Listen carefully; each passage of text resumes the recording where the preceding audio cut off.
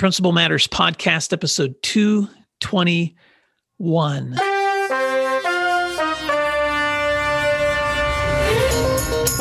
Hi, friends. This is Will Parker, host of Principal Matters, the School Leaders Podcast, where each week I bring you inspiring, innovative, and imaginative ideas for your own school leadership.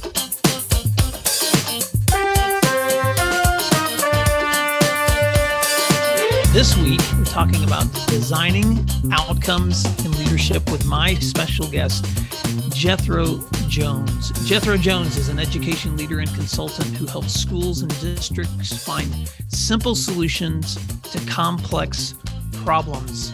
Named a Digital Principal of the Year in 2017 by the National Association of Secondary School Principals, Jethro has served students as a teacher, district coach, media and distance learning specialist, and principal with experience at every level of public education. He's been hosting the Transformative Principal podcast since 2013 and is the founder of the Transformative Leadership Summit.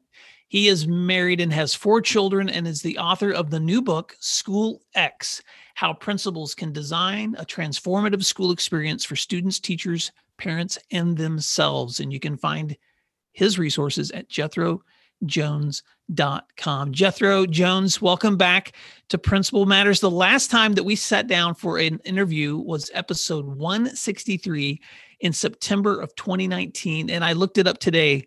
The very first time that you were on this show was July 26, 2017 for episode 74. So this is the third time that you have been on this show. So welcome back. It is so great to see you, my friend.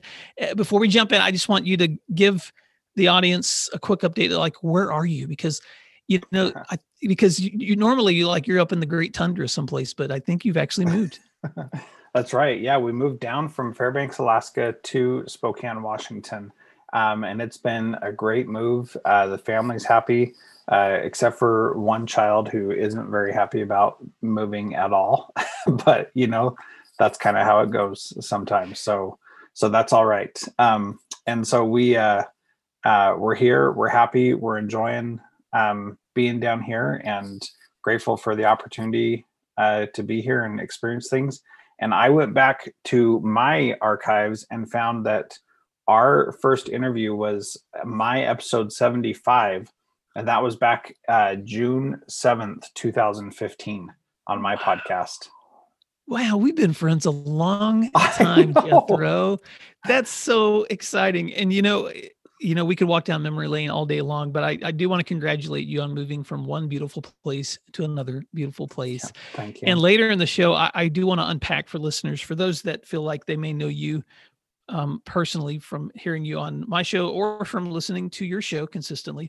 I do want to unpack a little bit later some of the work that you're currently doing. But first, I just want to celebrate this great book, School X: How Principals Can Design a Transformative School Experience for Students, Teachers, Parents, and Themselves. Congratulations on your new book, my friend. And I want to just dive right into a question because there's so much I want to talk with you about. And I know that I know how you work your schedules, Jethro, and I know you're limited on time. So I'm going to try to get as much of you as I can in this conversation. So here's question 1. You work with a lot of education leaders on how to facilitate change. And your book is just chock full of great ideas. But what's just one tool or strategy that a leader could be thinking about today that you might use if you were helping a leader think about how to facilitate change in their schools? Well, you're right. There are so many different ways that we can approach this problem and so many different things that we can do.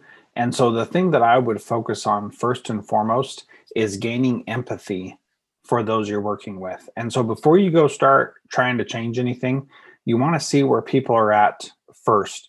And you want to get an understanding of what they're experiencing. Because if you do that, you'll see what is not working, what's making them frustrated or upset. And then you'll have a way to help have a conversation about making some positive change.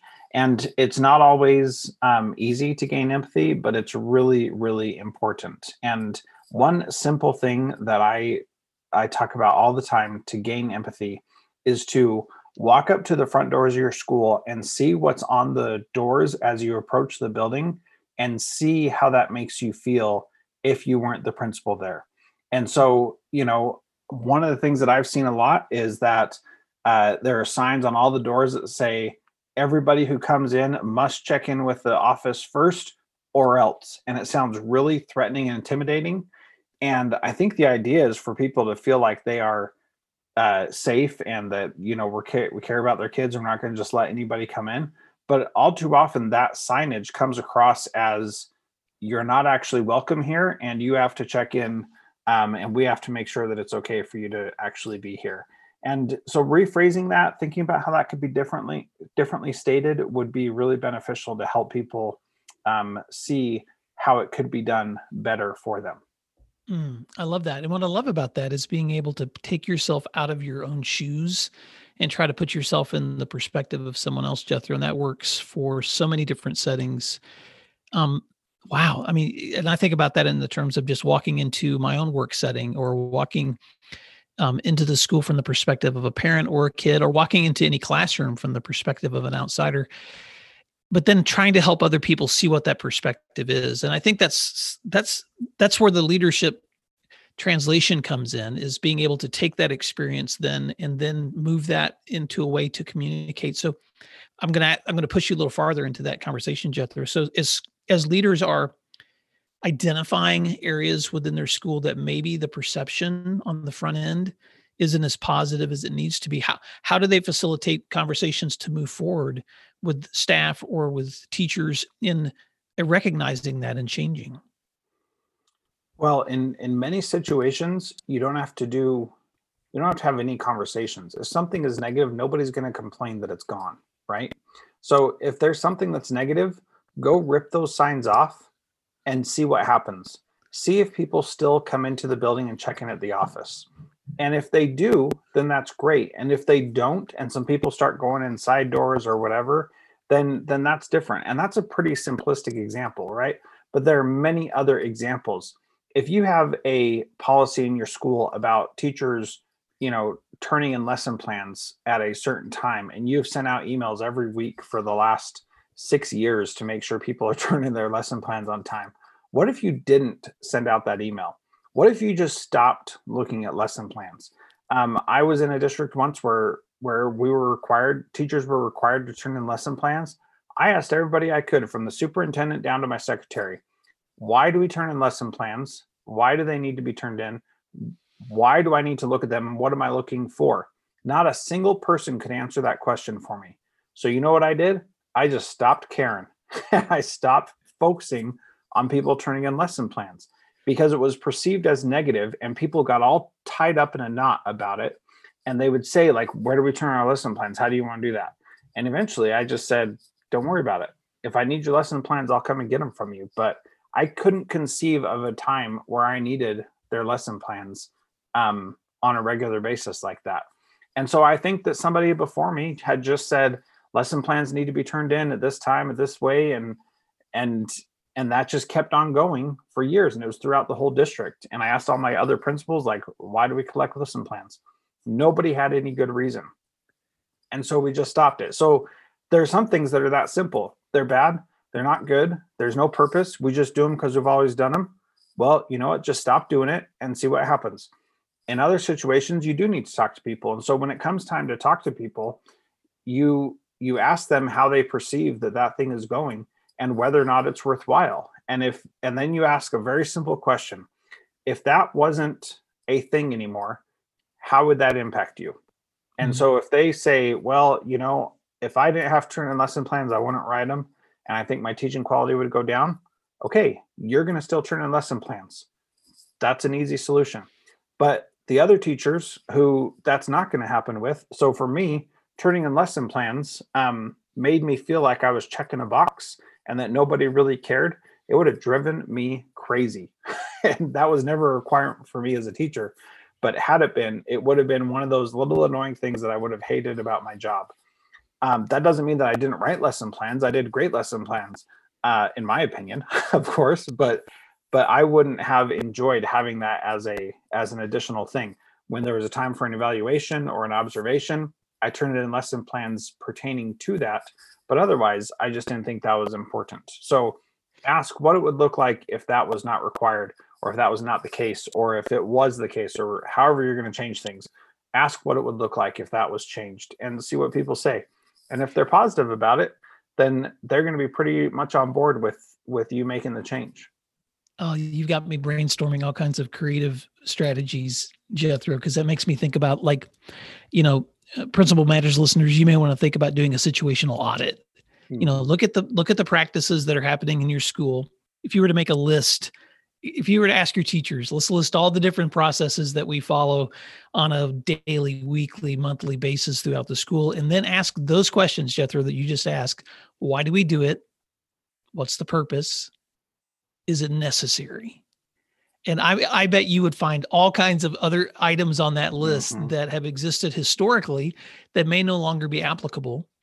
Or you may find some things on there that need to be continued, and you may find some things that didn't exist on that list that may should have been on that list that aren't. So yeah, I love that. I love that feedback. Any other thoughts on that? We often make it seem like any change needs to be like everybody's 100% on board. We need to get consensus. And we really don't need to do that for every change. We need to do that for the change that requires that, but we shouldn't do it for every change. So don't think that any change has to be this big initiative that we spend months planning for and carrying out. Think about things as, what's the smallest change that I can make that will get me closer to the desired result? I also liked how you said that if you remove a negative behavior or a negative action, most people are not going to complain. And so if there's something that needs to be changed and you replace it with something positive, you're correct. I'll give you an example, Jethro. We probably talked about in school culture, what do people see when they walk in your building, but how do they feel when they walk into that front office? Are they greeted as guests? And so, so what things can you add to that experience that make them feel welcome, whether that's a coffee maker or pastries or someone that can greet them. And so, adding those things into your school environment that provide positive experiences for people. You're right. If they don't see that warning sign, but instead they're greeted by a welcoming person, I guarantee that their experience is going to be positive. They're not going to be writing you a note about some sign that was missing from the front of your school. I want to ask you some questions also, Jethro, because when you wrote this book, you were sharing so many lessons that you have learned from guests from your shows, from your own school leadership experience, but you've continued working with leaders even through this pandemic. And I know that back in the summer, you were offering some help for leaders who are trying to brainstorm ideas for reopening. And so I'm just curious, now that we're at the time of this recording, coming to the end of first semester, what are some things that you're seeing, lessons or takeaways that you're seeing as principals are managing schools in such a crazy time like a pandemic? This might be a little controversial, but I'm going to say it anyway. Learning loss and learning gaps is not a thing. Those don't exist. They exist for us as adults, but for kids, they don't exist. Let me give you an example. My oldest daughter, as you know, has Down syndrome. And when she was born, that changed a lot of things for us as a family and helped us see things in a different way. And I have 3 brothers and 3 sisters, and we always talked before she was born about whose kid walked first, talked first, crawled first, all that kind of stuff, those milestones that you think about. And everybody compares those and thinks the earlier you do that, the smarter your kid is. And that's all well and good, and you can keep doing that as much as you want.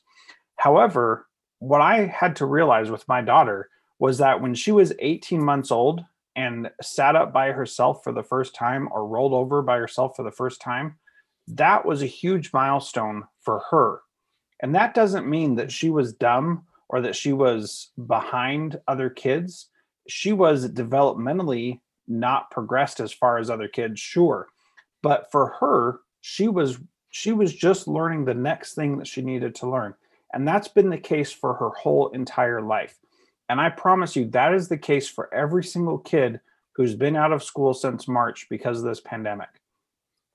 They are behind in your eyes as the adult.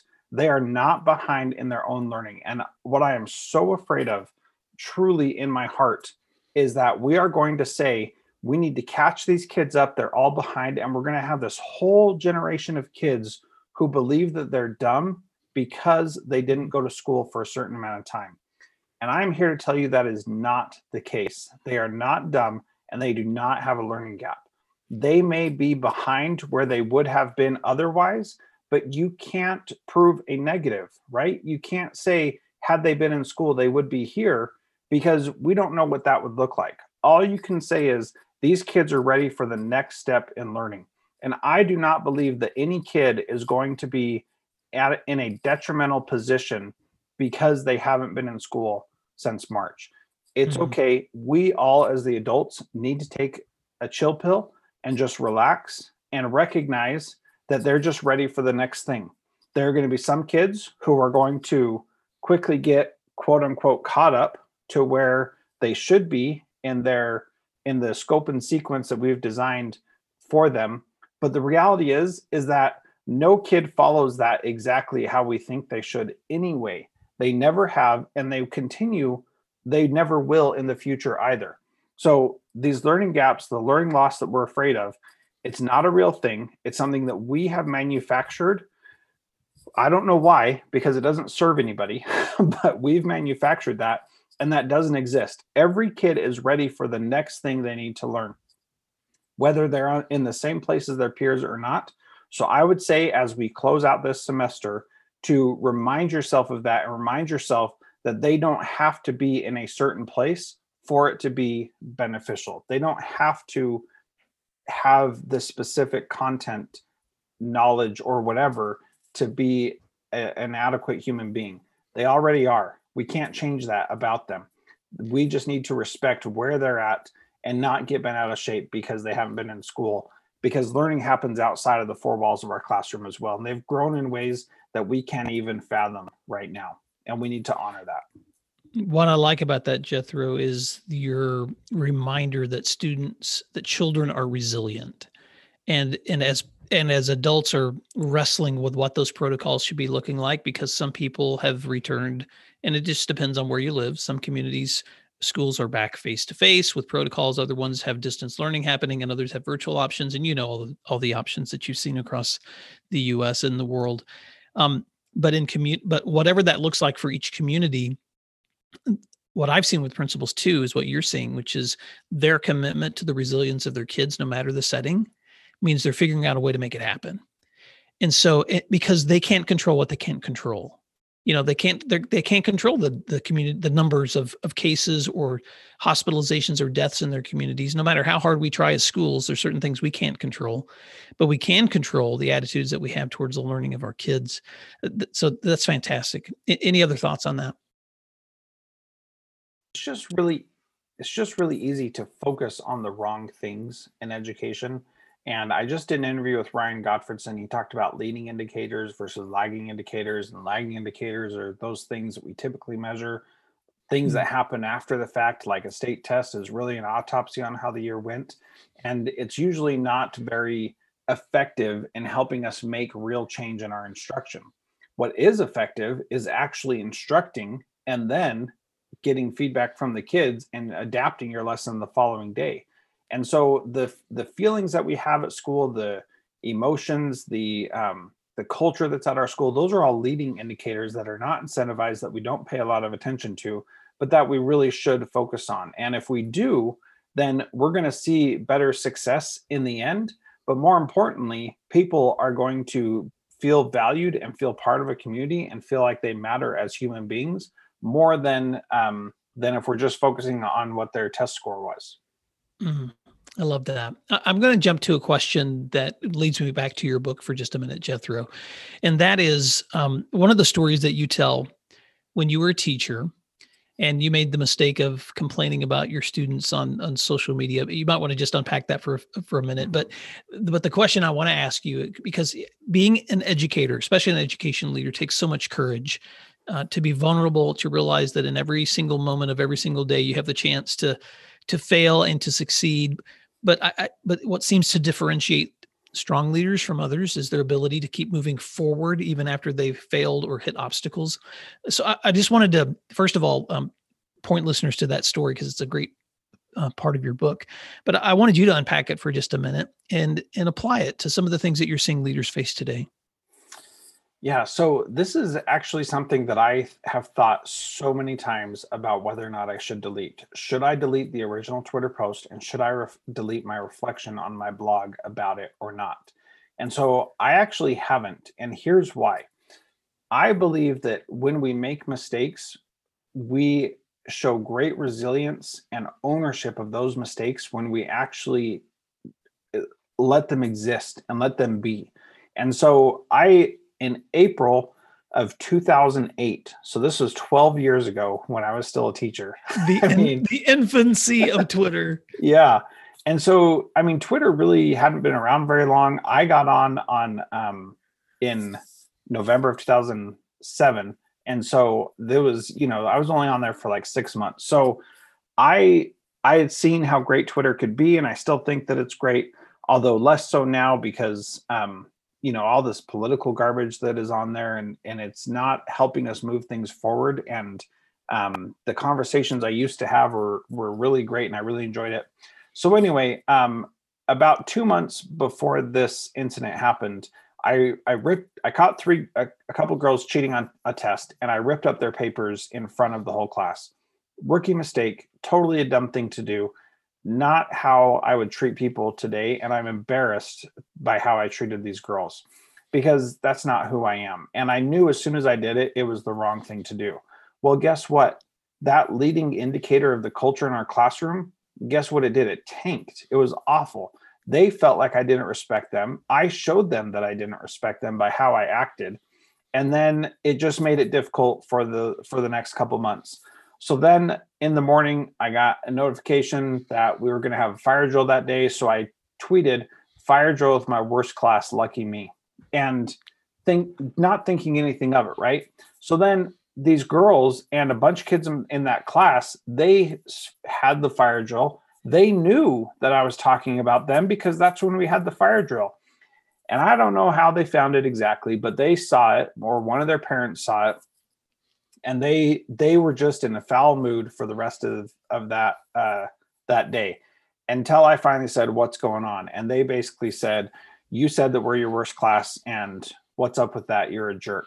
And they were totally right, because that was totally inappropriate for me to do. And I don't know why I did that to this day. I think I was trying to be funny, and it certainly did not come across that way to them, and they were offended and hurt for good reason. So I'm leaving that up, and I put the link. I sent you the link so you can put it in the show notes, and I'm happy to share that out there, because I have literally buried that in 12 years of positive Twitter content. That I hope, if you can go find that, and it's there. But if you do, you're going to have to wade through 20,000 other tweets that I think are positive and uplifting and helpful. And that's one of the things that I want to help people understand as they're dealing with social media, is there's power for goodness there, but there's also ways that you can mess up. And I want to leave that there so that people can learn from that experience and see what I was thinking in 2008, 12 years ago. I haven't edited this post since then. And, I want people to be able to learn from that and recognize that it's not the be all and end all, what happens one day. And honestly, I've gotten in a lot more trouble since then. So I want to just pause and state the obvious for a second, Jethro.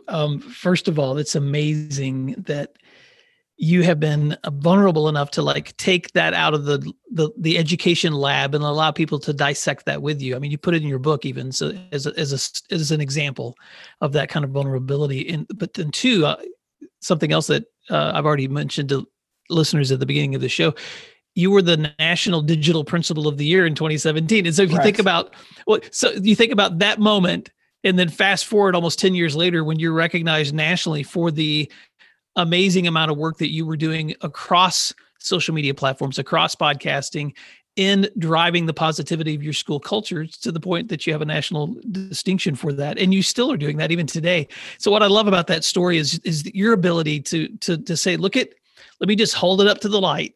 This moment that I had in my own education journey that taught me humility, that taught me a really good practical lesson that reminded me of the importance of the culture of my kids.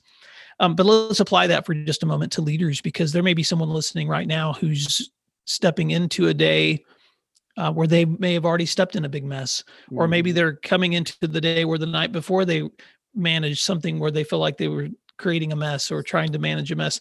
What kinds of words would you have for that principal who's consistently hitting those kinds of obstacles, and sometimes you just want to give up?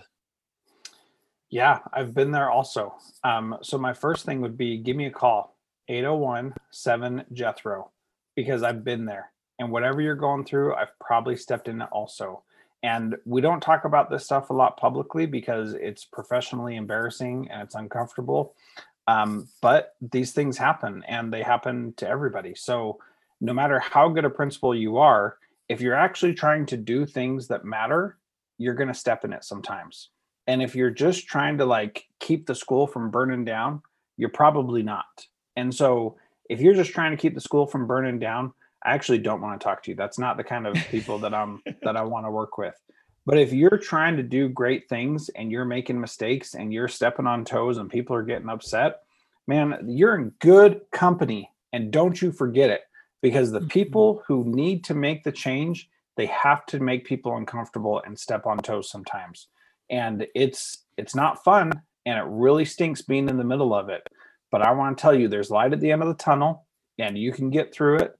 And there are other people out there who have been there. And it's not as bad as it seems, even when it seems really, really bad.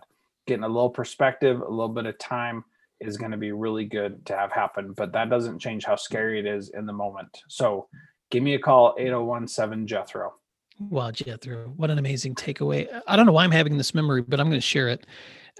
This was a couple of years ago. I was talking to a seasoned educator, and she was telling me that one of the most distinct memories she had as a high school student was being in an urban school that was experiencing desegregation, and there were protests and fights that were happening in the school. And she specifically remembers her high school principal hiding, like running into the school and hiding himself in his office.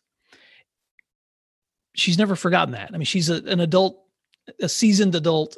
She may have even been retired when I talked to her at that time, but that was her distinct memory of her high school principal. And when I think about what you're saying right now, in terms of, principals who just don't want their school in trouble or just don't want their school to burn down,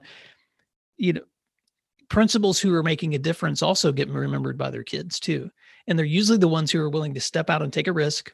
They're usually the ones who are willing to step up and do something courageous. They're usually the ones who are also okay with failure. And I want to ask you about that too, because I'm just curious what motivates you personally, Jethro, because you're one of these people who you're always putting yourself out there. And putting yourself out there means whether that's in school leadership or in the classroom, or even in the work that you're doing now, you run the risk of failure, making mistakes, and then you hit success. So I'm just curious. I think other listeners would like to know this about you too, and maybe people that listen to your podcast, but what motivates Jethro Jones to consistently keep facing obstacles, even when you know that might include failure? So I don't think that anybody can do anything great without a really deep personal why they're doing it. And so for me, that is a very spiritual process. I believe that every single human being is a child of God. And so when I think about how we can help children of God become the best versions of themselves, I can go all day and all night on that belief right there.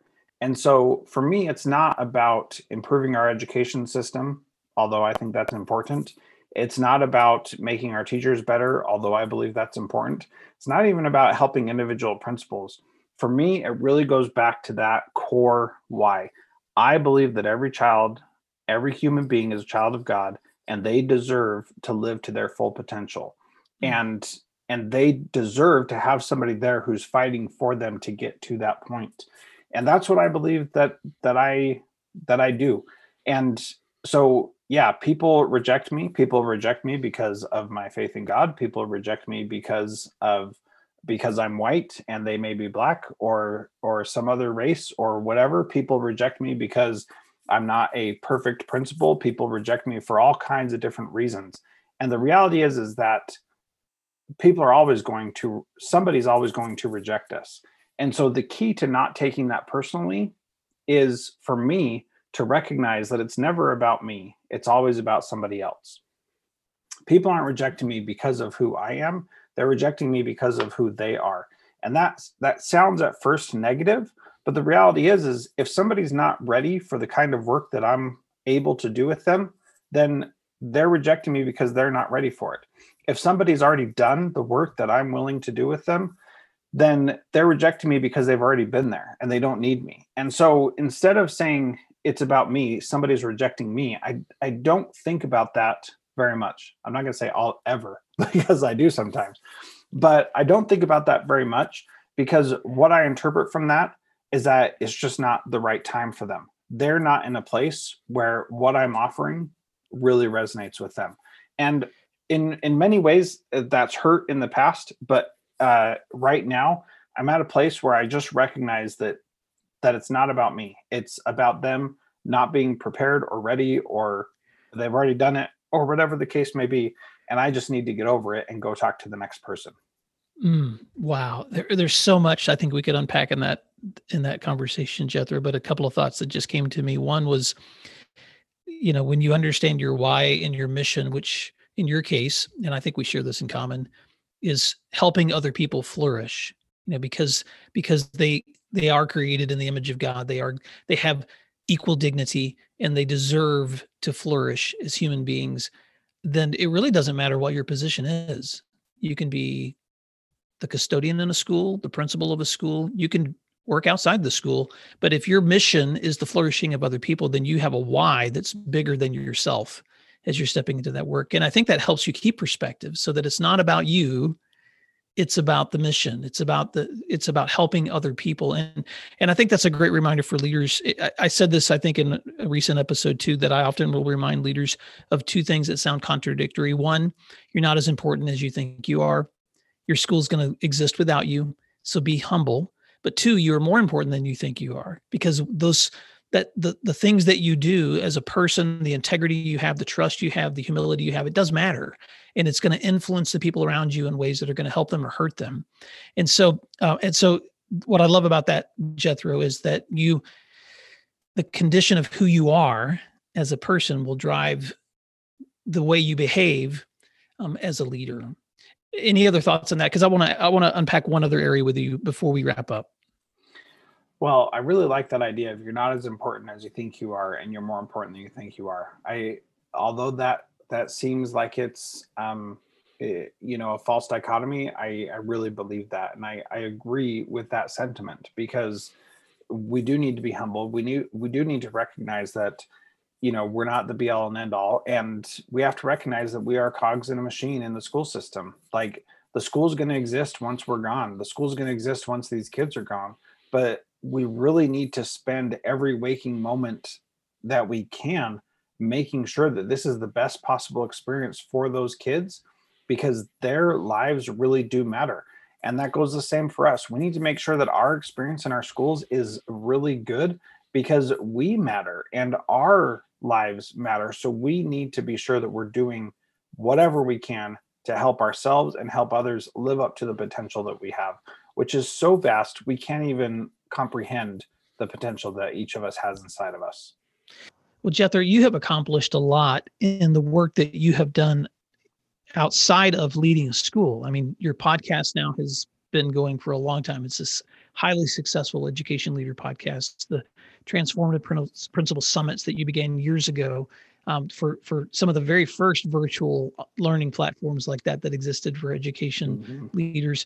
Your ability to create masterminds and bring people into groups and do learning and executive coaching. And so I'm curious, because I get to sit in this room with you, but I think listeners would be too, to unpack just a little bit what the work looks for you now. It's jethrojones.com as you've moved into education consulting.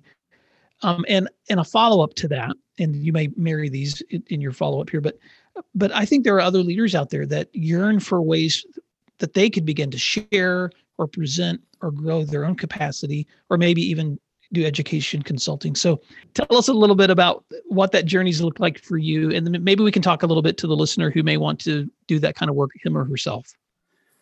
Yeah. So So what I'm working on right now is really working with individual principals on transforming their schools, redesigning their schools to meet the needs of everybody that's there. And I mostly do that through the mastermind. I do some one-on-one coaching as well.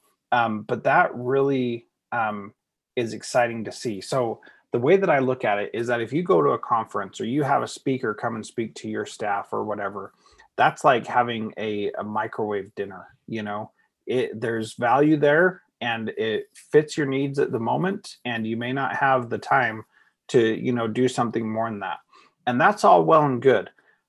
What I believe though is that the real power comes from this.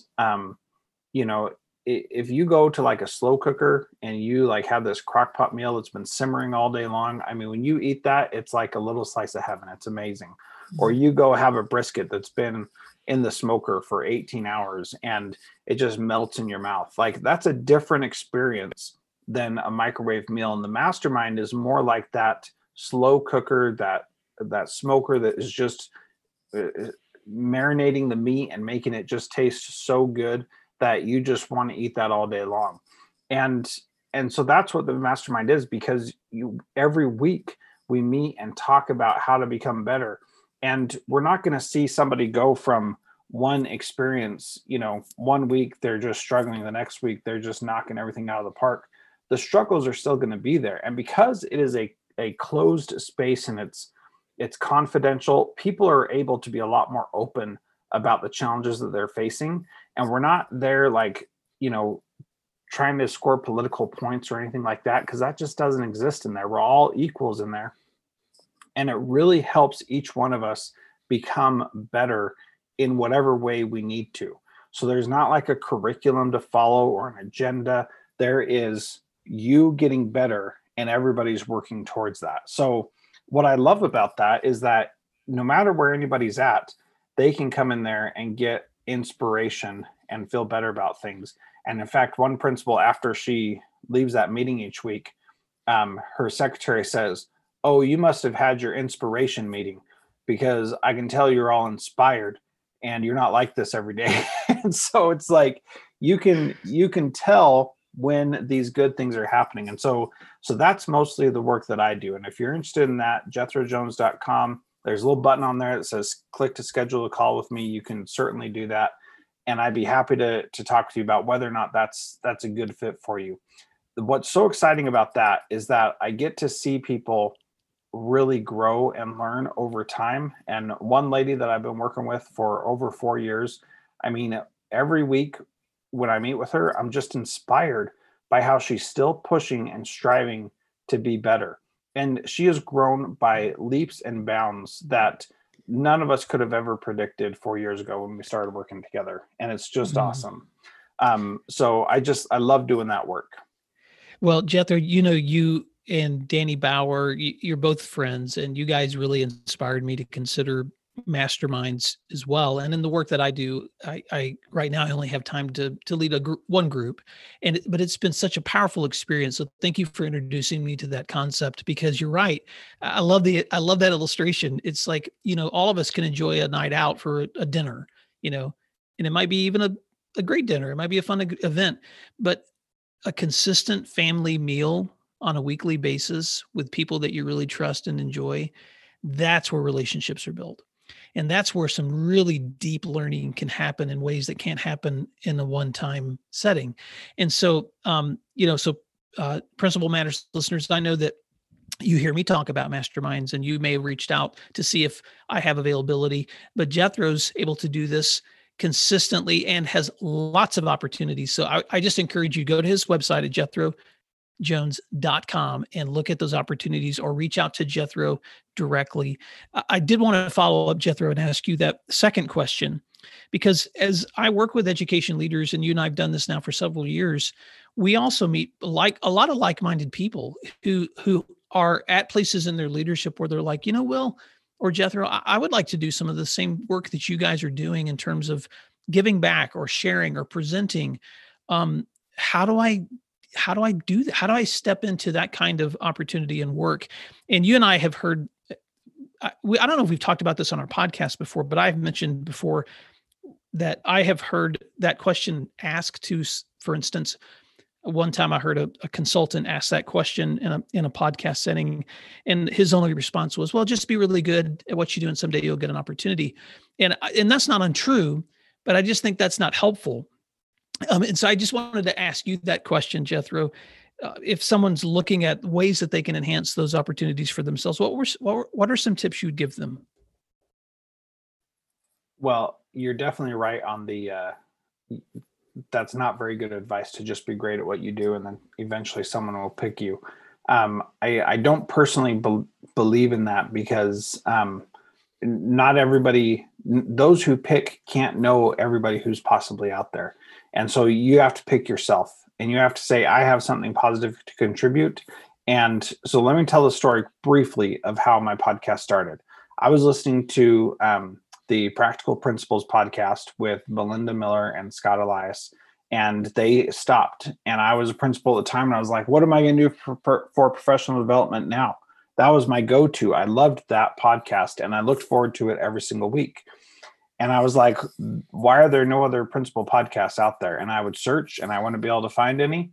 And I had this idea in the back of my mind, well, why don't you just start one, Jethro? And I was like, well, I can't because whatever my lame excuse was at the time. And so this thought just kept nagging me. And so finally I said, you know what? I'm just going to do it. And so I decided I was going to start.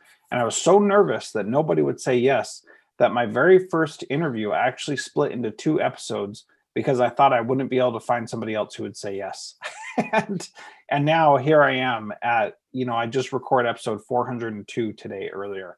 And so 400 episodes later, 7 years later, haven't missed a single week, but that's because I chose myself.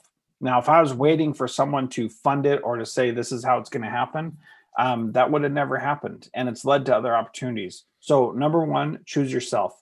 Number 2, just network with people and talk with them and reach out and find out how you can help them. For me, that has been a really big key to my own personal success. I've reached out to try to help people, but also on the same token, I've reached out for help and I've asked people, how do I get better in this particular area? And my podcast, if you listen to it and you were to listen to all 400 episodes in a row, you would see my progression throughout my career and how the things I thought about changed, the questions I asked changed, and the things I focused on changed. And so really pick yourself and then go start networking and ask for help and offer help. Those would be the 2 things that I would say would be the best thing to do. And if you have even just a little inkling and you're not already doing something in that direction, you need to start today. Don't waste time. Don't like hem and haw. I got to make it perfect. None of that has to happen. In fact, just the other day, I was talking to this guy and he's a principal and he wanted to help principals help teachers become principals. And so he, said, well, I want to do that, but I don't know how much to charge and I've got to start a business and all this kind of stuff. And I said, look, man, you don't have to do any of that.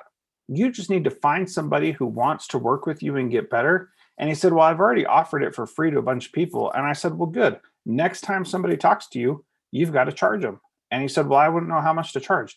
I said, it doesn't matter. You just got to charge something. So just try that out and see what happens. And if you do it for a Subway gift card, which is what I paid my very first guest on my podcast, then that's okay. It can be that simple. But what matters is you recognizing that you have value and expertise and knowledge to give. And I would just encourage you to share that. Personally, I believe everybody should have a podcast because not only does it help you connect and learn from others, it also helps you articulate the things that you believe in. And that helps you in a multitude of ways. It'll help you with your staff. It'll help you with your students. It'll help you with, if you decide to go and be a consultant later, like all those things, it will be beneficial. Wow. Jethro, I wish we had time to unpack that even farther, but I'm going to just encourage Principal Matters listeners. I know there's someone out there listening right now. So for some of you, this may not apply. You may be like, man, I am leading this school and I don't have time for any other actions in development. But I know there's someone listening out there right now who's considered podcasting, or you've considered presenting at a conference, or you've considered that next thing. And Jethro, there's so much to unpack. I just encourage you listeners, rewind that 5 minutes and listen again, because there's 4 or 5 specific things that Jethro says there that if you do, you're gonna reach a height that you've never reached before. And that is, choose yourself, be courageous to try something you've never tried before, and then be willing to reach out and ask others for help in how to do that. And then eventually take that really courageous step of being able to ask someone to compensate you for that work too, if that's the goal that you want to reach. And Jethro, I share so many of those same sentiments. I remember so much of that fear of stepping in for the first time. I remember the first time you interviewed me, it was before I was podcasting. And I remember just the nervousness of being on the other side, but watching you do the work. And I was just so anxious about getting it right for you. But then I also was inspired. It was like, wow, look, he just did that. And I wonder if I can. And so, fast forward several years later, and you're, what did we say? This is episode 221. And so I'm not, I'm not there yet, Jethro. You're going to podcast till, for the rest of your life, and you're younger than I am. So I'll never catch up with Jethro Jones, but what great takeaways for listeners. So Principal Matters listeners, I just want to encourage you. My friend Jethro Jones has been doing this work for a long time as an educator, as a former teacher, as a principal, now as a former principal who's now a full-time education consultant. And you can find all kinds of value in his book, School X, How Principals Can Design a Transformative School Experience for Students, Teachers, Parents, and Themselves. Jethro, any parting words for listeners today? And I've already mentioned your website several times, but what way would you like them to connect with you? I think my parting word here is just be courageous and do the next thing that you need to do. I don't know what that is for you, but you're listening to this and you're obviously wanting to get better. If that's reaching out to me or Will or Danny Bauer or Bill Ziegler for doing a mastermind with one of us, that's great. If that's just getting some individual coaching, that's great. If that's starting your own podcast, that's great. Whatever it is that you need to do, we've talked about a lot of stuff here. Whatever you need to do, just get started on doing that next thing. Put the next foot out and get going. And you're going to be so grateful for that when you just keep taking those steps to improve. We don't have to move mountains tomorrow, right? We can just take a little step every single day and it'll get us there. And, having 400 podcast episodes, to me, it's not really that big a deal, but I made a commitment to myself that I was going to do it and that I wasn't ever going to miss. And so to me, that's what really matters, is I just did the next thing that I needed to. And that's what we all need to do, because we all have these amazing gifts and abilities, and we just need to live up to the potential that is out there for us. So don't be afraid, just do it. If you need support, hit me up. I'll be happy to help you out. Well, Jethro Jones, thank you for the excellent work that you do in serving others. And I know that you're talking to me after a long day of other interviews and other consulting. And so I appreciate you so much. And Principal Matters listeners, thank you for doing what matters, because just like Jethro, you can be courageous. You can take that next step, because what you do matters. And we'll talk to you next week. If you'd like other free resources like this one, you can check out all my posts at williamdparker.com.